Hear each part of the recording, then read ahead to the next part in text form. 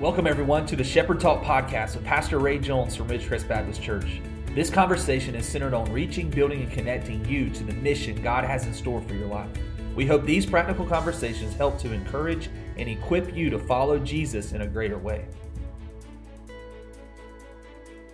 Hey, Pastor, how are you today? Doing great, Chase. So thankful for these conversations here on our Shepherd Talk podcast, and thankful for those that are listening out there today. And today we want to talk about a Shepherd Talk that you published back a little while ago entitled Falling Away or Spiritually Shallow. Mm-hmm. That was a very interesting Shepherd Talk to read, but also just some interesting things happen in our world today along these lines, and some people in the church making some very, I don't know how to say this other than unique decisions coming out from where they've been. So share with us, just for as we begin today on this podcast, some things that have happened in the recent days that led you to write these thoughts on falling away. Well, the most recent events and what prompted me to write that particular article was related to something that's been very confusing, honestly, for a lot of Christians, and particularly some younger adult Christians, and that is recent statements by Joshua Harris, who is a former megachurch pastor, a very prolific Christian author, best known for his book, I Kiss Dating Goodbye. Yeah. And, of course, as you guys know, he came out recently, first announced that he was getting a divorce from his wife. And then a few days later, he followed that up by saying that he was leaving the Christian faith. He was departing from the Christian faith. And he used a phrase, he said, the popular phrase for what I'm doing is deconstruction. That's the biblical phrase for falling away. And he went on to apologize to the LGBTQ plus community for his prior teaching, his biblical teaching on sexual sin, and he asked for their forgiveness. Well, this has been very confusing for a lot of Christians out there, and a lot of young adult Christians who followed him pretty faithfully because of his books, like I Kiss Dating Goodbye, which he later came back just a couple of years ago and kind of did a reverse even on that, because he was getting feedback from a lot of Christians who adopted that philosophy of never dating, just finding that person and marrying them. Yeah. And some of them had disastrous marriages, which probably needed to be corrected in terms of the teaching there. But he has been known for his conservative theology and conservative values spiritually. And so it was a shock to the system when he came out and said, hey, I'm departing from the Christian faith. Well, shortly after that, Marty Sampson, a well-known lyricist, lots of praise songs and worship songs that probably all of us have sung. Yeah, probably on a weekly basis. And are really good songs. But he came out not long after Joshua Harris and said that he was losing his Christian faith. And he said, the thing is, it doesn't even bother me. That he was struggling with the belief system and that sort of thing. By the way, he later pulled that quote back and said, no, I haven't lost my Christian faith. But the way he phrased, the way he said things was pretty alarming, to be quite frankly. So I had a few people ask me, Pastor, what do you think? What's going on there? And I said, well, I think part of what we're seeing is what the Bible talks about. And the Bible says in the last days there will be a falling away. That's actually the phrase that Joshua Harris used, that he had fallen away. There's another term called apostasy. And so my article, I just kind of wanted to differentiate between what is falling away, or are some people just spiritually shallow, and suddenly that shallowness catches up with them. It may be a combination of both, but we're seeing some of this, and we're hearing some of this. These guys most notably because of the platform that they have had. But it's also true in other segments of Christianity. We're seeing people just kind of dropping out completely. And so it begs a question, why are they doing that? I think about what John wrote in 1 John. He said, they went out from us because they were never really one of us. And Jesus talked about the different soils, and that some of the soil looked like the seed fell on good ground, but there was only one soil that really truly received the depth of what Christ meant and who Christ was, and that life was transformed. The others in time fell away. So that prompted me to write this article. It is a concern certainly for people out there. about this this kind of what do we do? And it shakes Christians when they hear about somebody that maybe they have held in high esteem spiritually that falls, whether it's moral failure or something that seems like an intellectual kind of roadblock or that kind of thing. So that's why I wrote the article. Well, let's kind of further that conversation right there for just a moment, Pastor. What should a person do in a moment like that when someone they've looked up to, someone that's been has influenced their life in an area of spiritual walk with the Lord and stuff like that? What should you do if someone falls away? How do you handle that personally? Yeah, that's a great question, Chase, because that's the real issue for a lot of people. It's even more than what they came out and said. It is, if they've fallen away, then what about me kind of thing. The first thing I want to just remind our audience of is that if a believer is saved, they can't lose their faith. Right. If they're really saved, they can't lose their faith.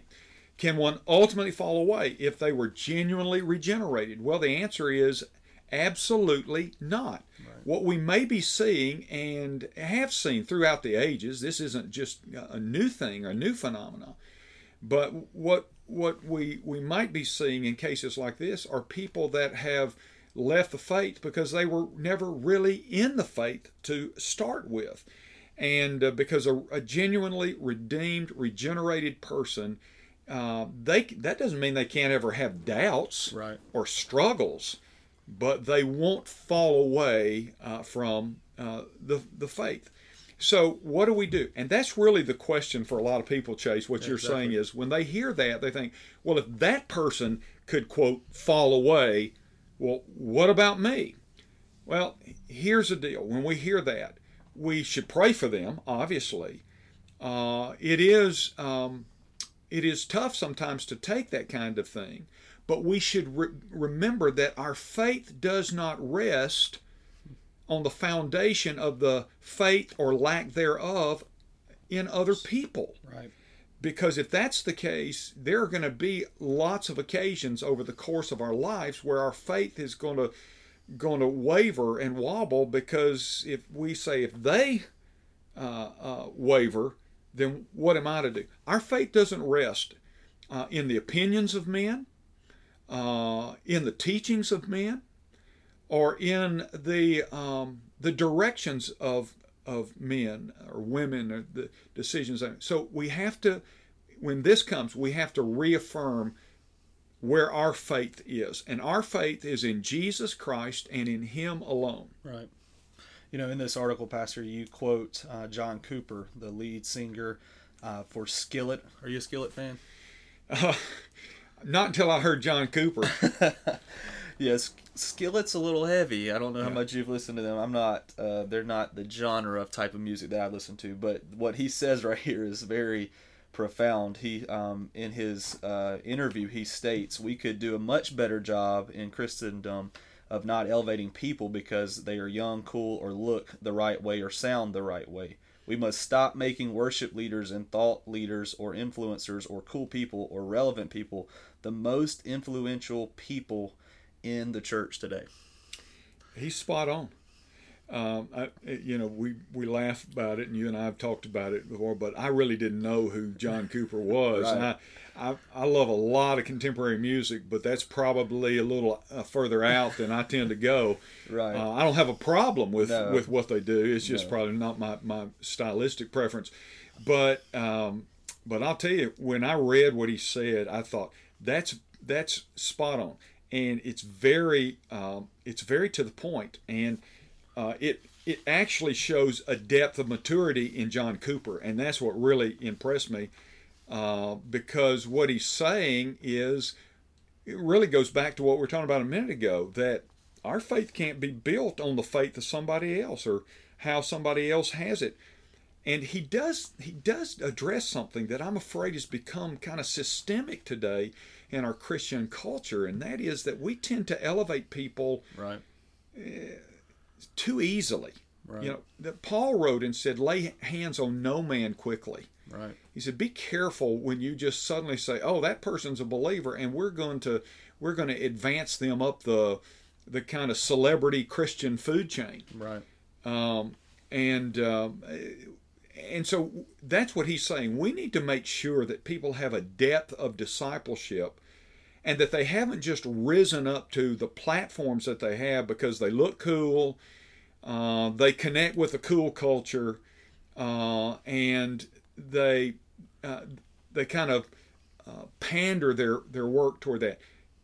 We have to connect with culture. I don't have a problem with that, but what he's saying is we need to be more concerned about discipling people as opposed to elevating people just because we think they might really connect with people and help the ministry, so to speak. So I love what he had to say, and I agree 100%. What would you say out there to those that are listening that just to be careful, how to protect yourself, because it is easy to listen to a sermon or watch a video or read a book and immediately think, wow, this person, man, this is good stuff. And in the end, it could be good stuff, but what are just ways to protect yourself not to get so caught up in the next coolest person or kind of wave of church world? Yeah, and the church world is not immune to getting caught up in trends. Right. And some of that can be good, and some of it can be very destructive. The problem is the destructive side of it doesn't manifest often for a long time. That's good. I spoke a message this past week on deception, being deceived, and I kind of addressed some of that. Is that that there is theological deception that looks a lot like theological truth. Sometimes it's a fine line or it's a thin veil, and sometimes error is mixed with truth in such a way that it's packaged in a manner that we miss what the error is. So what can people do so they don't fall prey to that? And by the way, you could never predict these guys. Right. I mean, based on what you had, you couldn't predict that this would be the outcome. But what we can do is that we can make sure we are grounded ourselves in the faith, and that our faith doesn't rest upon Christian trends, Christian kind of pop culture, right, if you will. Again, I think there's a place for those things, right, but they need to be accompanied by depth and discipleship. And I think that's the kind of safety net that we have to submit ourselves to. Draw near to God, He will draw near to you. It's easy. There's so much out there with what we're doing, podcasting, right, social media, as you guys know, all of those kinds of things can give people a platform that seems valid but may not be. Right. And we have a real danger. There's a real danger, I think, in Christianity because of so many platforms and because it's so easy to have one. There's a real danger that a person that we elevate people who sound good in what they say, but what they say is not right. It's not theologically sound. And if we're not careful, we fall victim to that because they're great communicators. We're right in an age of great communicators. And we have to listen. That's why Jesus said this, "He that has ears to hear, let him hear." Right. Well, that sounds kind of silly unless you understand what he was saying, and that is there are many voices that come into our life. So we need to really listen to what those voices are saying, and we need to compare those voices against the Scripture. Mm-hmm. The book of Acts, when the church was just developing, you remember what it said about the Berean Christians. It says, the Bereans were more noble than those at Thessalonica. Doesn't mean those at Thessalonica weren't good folks, but it said the Bereans were more noble than those in Thessalonica because they searched the Scriptures daily to see whether what they were hearing was true or not. So the Scripture formed the foundation upon which they tested the information that they were hearing. That's good. And that's something we have to do that, or we'll all swallow things just because it sounds popular, it sounds trendy. We'll put up with junk because it's said well. So you got to listen to what's being said.